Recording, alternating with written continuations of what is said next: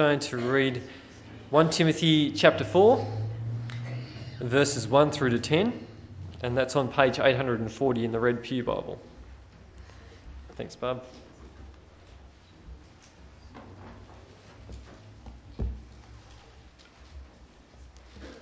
Okay, it's under the heading of Instructions to Timothy. The Spirit clearly says that in the later times some will abandon the faith and follow deceiving spirits and things taught by demons. Such teachers come through hypocritical liars, whose consciences have been seared as with a hot iron. They forbid people to marry and order them to abstain from certain foods which God created to be received with thanksgiving by those who believe and those who know the truth.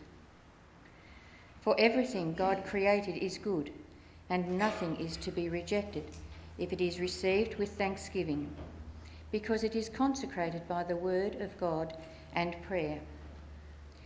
If you point these things out to the brothers, you will be a good minister of Christ Jesus, brought up in the truths of the faith and of the good teaching that you have followed.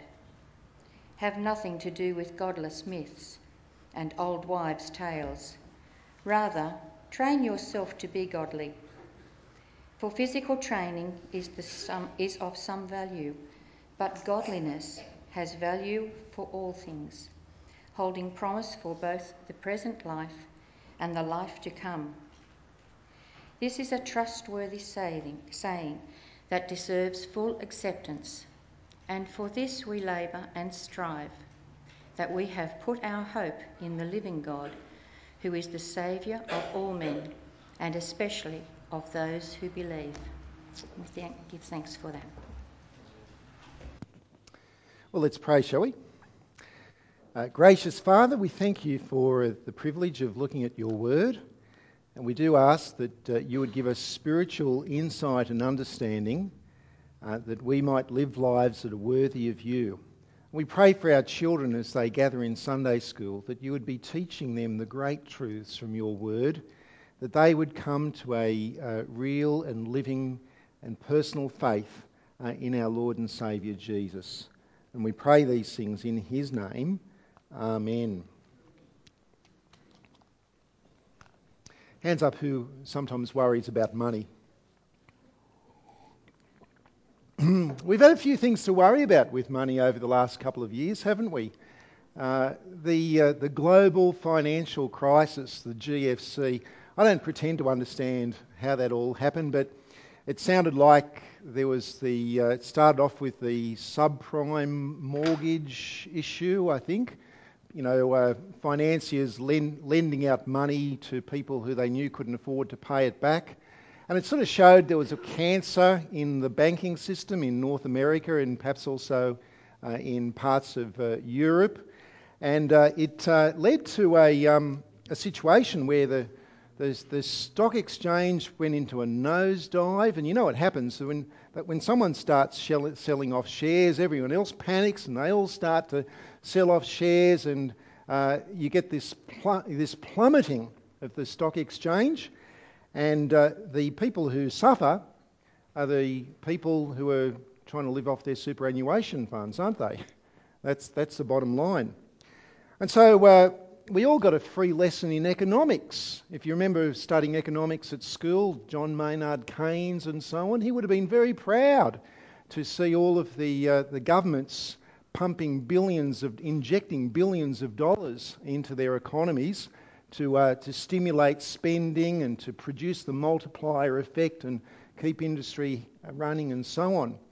It was an economics lesson for us all. And they did that, of course, in order to avert a complete meltdown of the economies around the world. Well, we got through that and we could breathe a sigh of relief. Except now there's the Eurozone crisis. I don't know much about that, but I hear that countries like Ireland and Greece and Spain, they call them economic basket cases. And the other economies in Europe are having to bail them out so that their economic woes don't spill over into the rest of Europe and spill over into the rest of the world. And and hit us. And what about the Aussie dollar? It's hit record high value over this year, hasn't it? It's sitting most of the year above parity with the greenback, and that's fabulous. Have anyone travelled overseas this year? No. Yeah, Roy and Sue, did you have a great time spending up your money? It's great if you're travelling overseas with the Aussie dollar doing so well.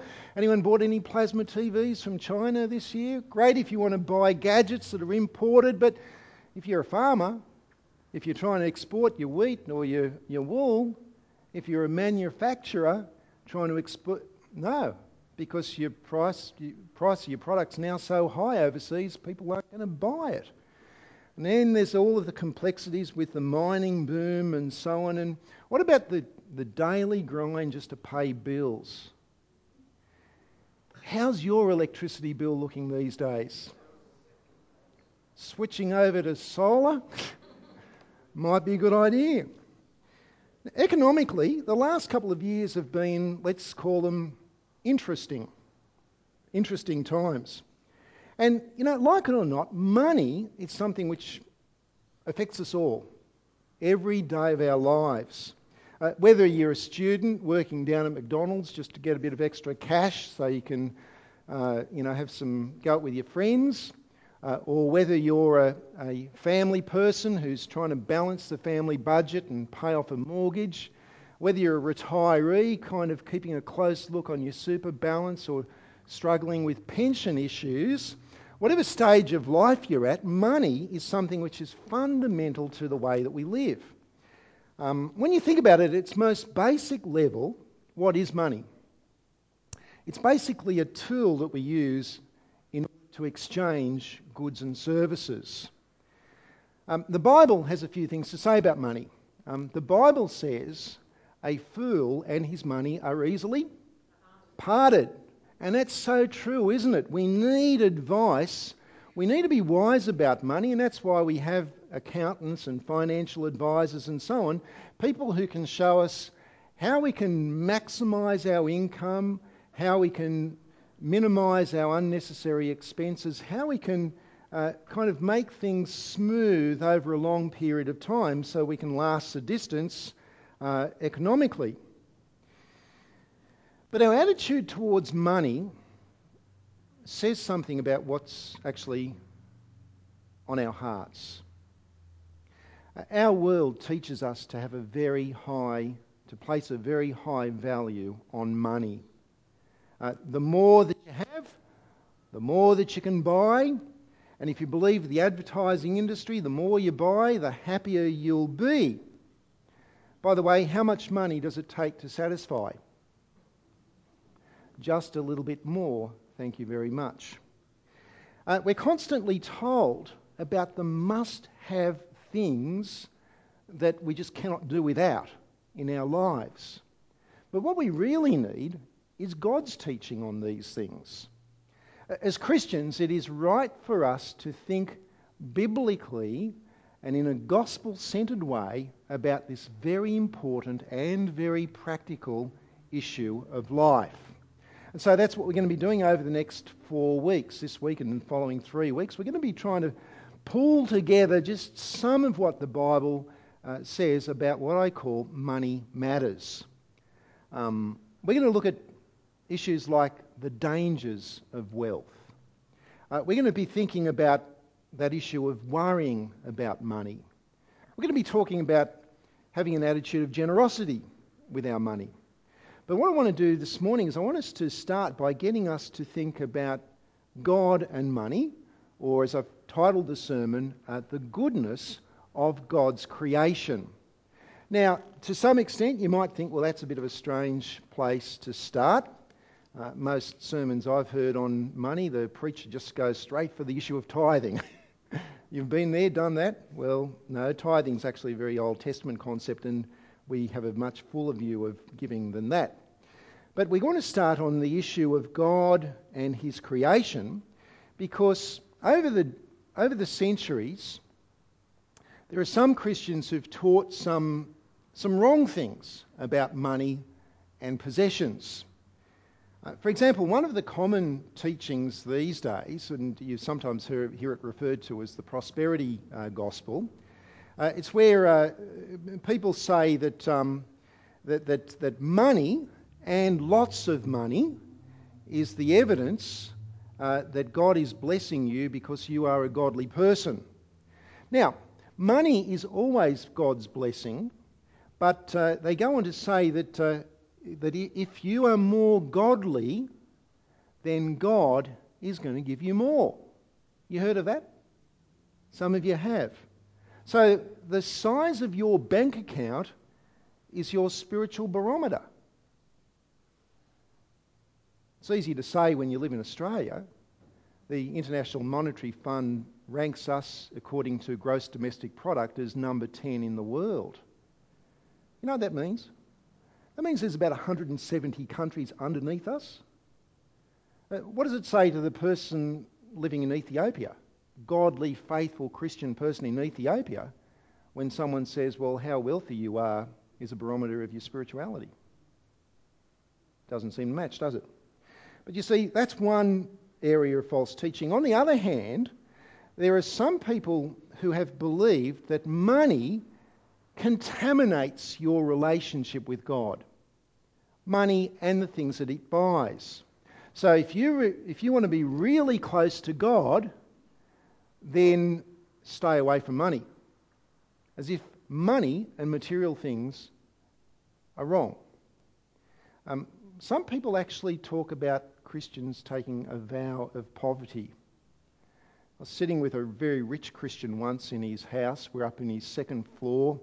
We're sitting in his second lounge room. We're overlooking his tennis court on one hand and his swimming pool on the other hand. He was telling me about his forthcoming 6-month tour around Europe with his family. And then he turned to me and he said to me, but ministers take a vow of poverty. Had to correct him on that one. Now, what does God think about money and possessions? Our starting point is 1 Timothy chapter 4. If you'd like to have that open up in your Bibles, 1 Timothy chapter 4. You'll find that on page 840. And I'm going to read just a section of the passage that Barbara read for us earlier on. I'm going to read from verses 1 to 5, just to get us to focus on these verses, where it says, the Spirit clearly says that in later times some will abandon the faith and follow deceiving spirits and things taught by demons. Such teachings come through hypocritical liars whose consciences have been seared as with a hot iron. They forbid people to marry and order them to abstain from certain foods which God created to be received with thanksgiving by those who believe and who know the truth. For everything God created is good, and nothing is to be rejected if it is consecrated, if it is received with thanksgiving, because it is consecrated by the word of God and prayer. Now, godly Christians should hate false teaching. If there is one advantage that I can think of with false teaching, is that false teaching helps you to sharpen up what you believe is true teaching. Is that right? You see, the false helps you to really clearly articulate and define the true. The Apostle Paul wrote this letter to his friend Timothy, who was ministering in the church in Ephesus. And around that time, the flavour of the month on the false teaching menu was a thing which, broadly speaking, was termed Gnosticism. You don't have to know too much about that term, but let me tell you what they taught. The Gnostics taught that the universe was split between the spiritual and the material. And spiritual things, well, they're good. Material things, well, they're evil. And so God is spirit, so God is good, right? But material things like our bodies, like some foods, like certain material possessions, well, they're evil. And so the upshot of this is that some of them taught, and I've spoken about this before in church, that because the body doesn't matter so much, you can do whatever you want with your body. But on the other hand, the other extreme, there were some who taught that if you want to please God, then don't have anything to do with the material. Don't partake in anything that gives you material or physical pleasure. I guess they were the fun police of the ancient world. Now, it sounds like there were some of these guys who were hanging around the church in Ephesus, or at the very least, Paul thought that they were having some sort of an influence, because have a look at verse 8. In verse 3, Paul says they forbid people to marry. You can see the issue there, can't you? I mean, marriage involves physical pleasure. Can't have any of that. They forbid people to marry. They order people to abstain from certain foods. Now, in all likelihood, these were not Jewish false teachers, and they were not talking about abstaining from certain Jewish foods. It was more like no chocolate. Don't enjoy your food. Just down the road from Ephesus was Colossae. And they had the same kind of false teaching that was going on in Colossae as well. Would you mind just turning in your Bibles back to Colossians for a moment? Colossians, you'll find, it's back, go to page 834. Let me read Colossians 2, verses 21 to 23. I'll start at verse 20, that's easier, I think. Colossians 2, verse 20. Everyone got that? Page 834? Okay. Since you died with Christ to the basic principles of this world, why, as though you still belong to it, do you submit to its rules? Do not handle, do not taste, do not touch. These are all destined to perish with use because they're based on human commands and teachings. Such regulations indeed have an appearance of wisdom with their self-imposed worship, their false humility, and, get this, their harsh treatment of the body, but they lack any value in restraining sensual indulgence.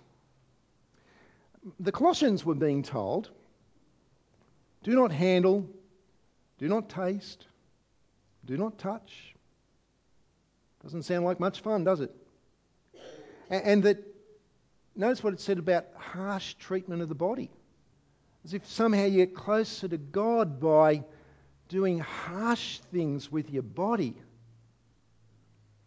Actually, this is interesting because a couple of centuries later, in the 3rd century and in the 4th century, the Christian monastic movement developed. Monks, monasteries, that sort of thing. And the monks would often be men who would withdraw from society. They would withdraw from the city, and they would go and live harsh lives under difficult conditions in the desert. Now, in fairness, some of them did this for a very good reason that we might actually see value in. They believed that by withdrawing from the society, that they could evaluate society a little bit more clearly, and they could go back into the cities and they could call on people to repent, and they could do good deeds as well. So there's good work that was done by some of these monks. But they weren't all like that. Some of them believed that by withdrawing from all of the material and the physical pleasures of the city, going out and treating themselves really harshly in the desert, that they could draw closer to God. They'd be more spiritual if they did that. For example, anyone heard of Saint Cyril? Some of you have. Anna's heard of Saint Cyril. Right, let's test Anna here. Okay. Right. Well, Saint Cyril, he lived out in the desert for 30 years. What was his accommodation like? Do you remember, Anna? Did he live in a tent? Michelle got it in one. He lived on top of a pole. There was this big pole out in the desert, and if you looked up the top of the pole, there was St. Cyril living there for 30 years. Now, they thought he was a hero. They thought he was a spiritual giant. They thought he was the most godly. They made him a saint. People would go out to the desert and they'd look up and they'd see St. Cyril sitting on his pole. Right? Friends, they aspired to do these things and they revered people because they had this view that rejected the good things that money could buy. Now, what does the Bible say about this sort of thing? Well, let's go back to 1 Timothy chapter 4. Verses 3 and 4 again. Verse 3, they forbid people to marry and order them to abstain from certain foods which God created to be received with thanksgiving by those who believe and who know the truth. For everything God created is good, and nothing is to be rejected if it is received with thanksgiving. See, who created the foods? God. Thank you. You can write that in your bulletins there as well on the dots. Everything God created is, and nothing is to be, and it is to be received with thanksgiving. Now that makes sense, doesn't it? It's just basic stuff, but it makes sense that in our thinking about possessions and pleasures, that money should play a big part in that, because money is a tangible form of power. Think about it this way. Money simply represents the stored ability to do things. It gives us the ability to pay for a house, the ability to pay for nice food, the ability to pay for whatever. People who say that money and wealth are somehow bad have made a very serious blunder. They've forgotten what the Bible says about creation. In Genesis 1 to 3, it was God who made everything, and when he saw what he made, he said that it was all good.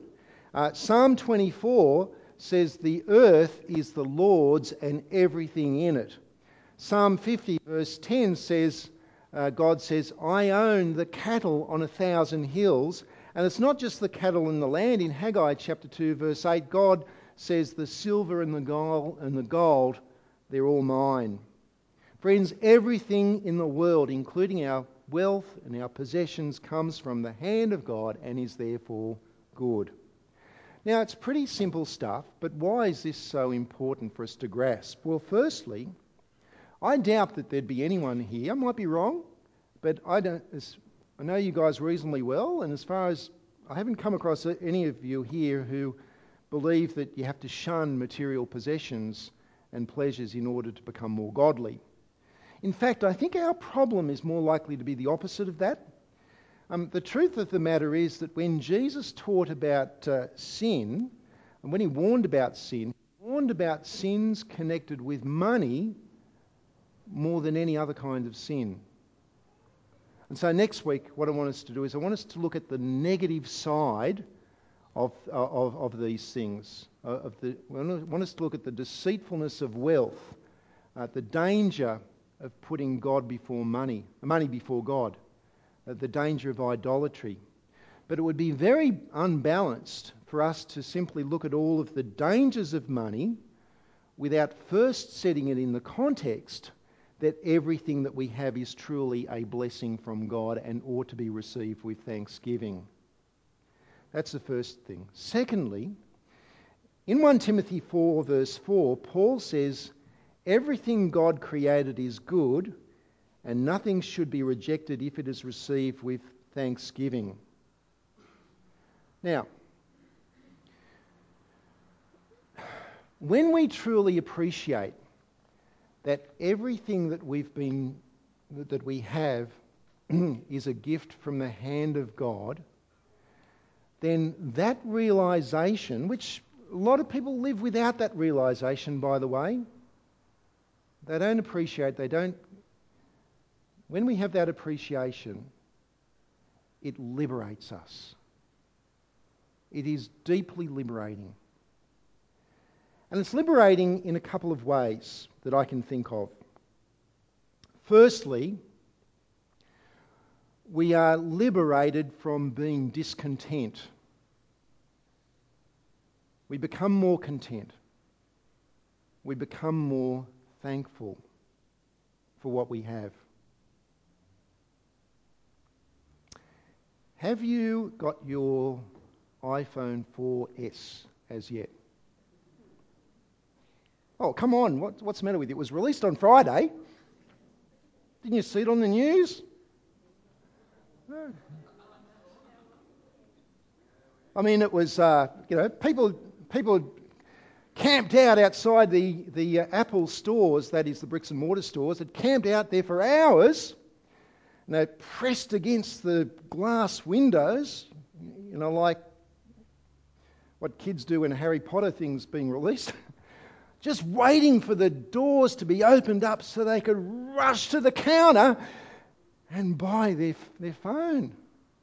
Maybe even be the first person in Australia to make a phone call on an iPhone 4S or take a photo with it.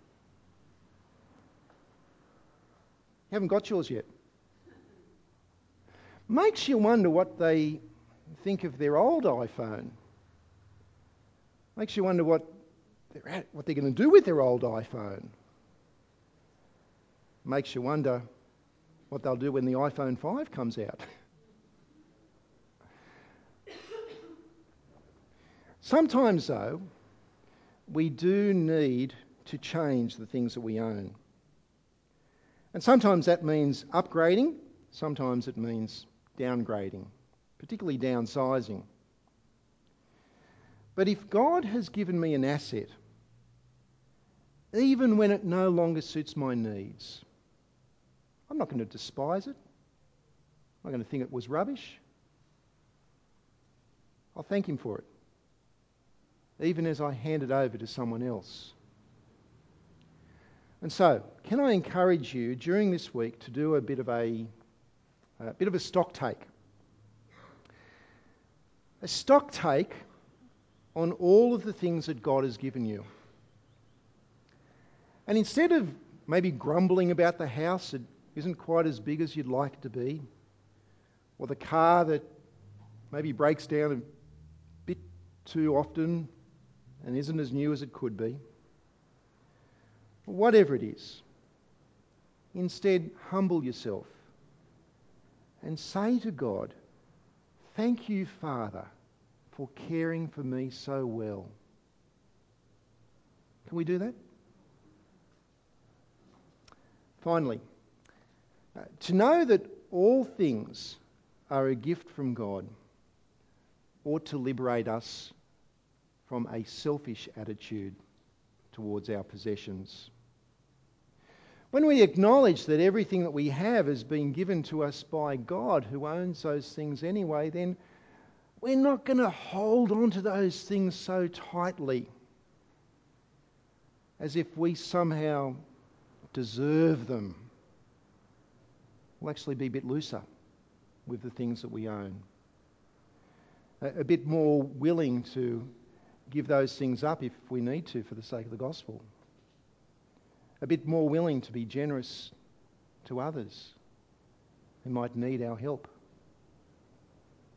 And friends, when we think about God's greatest gift to us, the gift of His own Son, Jesus, who came and who died for our sins so that we can be forgiven, so that we can have a relationship with God, then it's not just going to be letting go possessions. We don't want to let go on the grip of our lives and give our whole lives over to serving this great God who provides for us so well, materially and spiritually, gives us that relationship with Him that comes not through getting away from money and material possessions, but that relationship that comes through coming close to His own Son, Jesus. But for now, let's just pray. Let me lead us in prayer about this really important issue. Our gracious God, we thank you that you are such a good creator, that you have given us this planet that is so perfect for life and for enjoyment. Father, we thank you for the way that you've provided for us, not only spiritually but materially as well, for all the things that we have.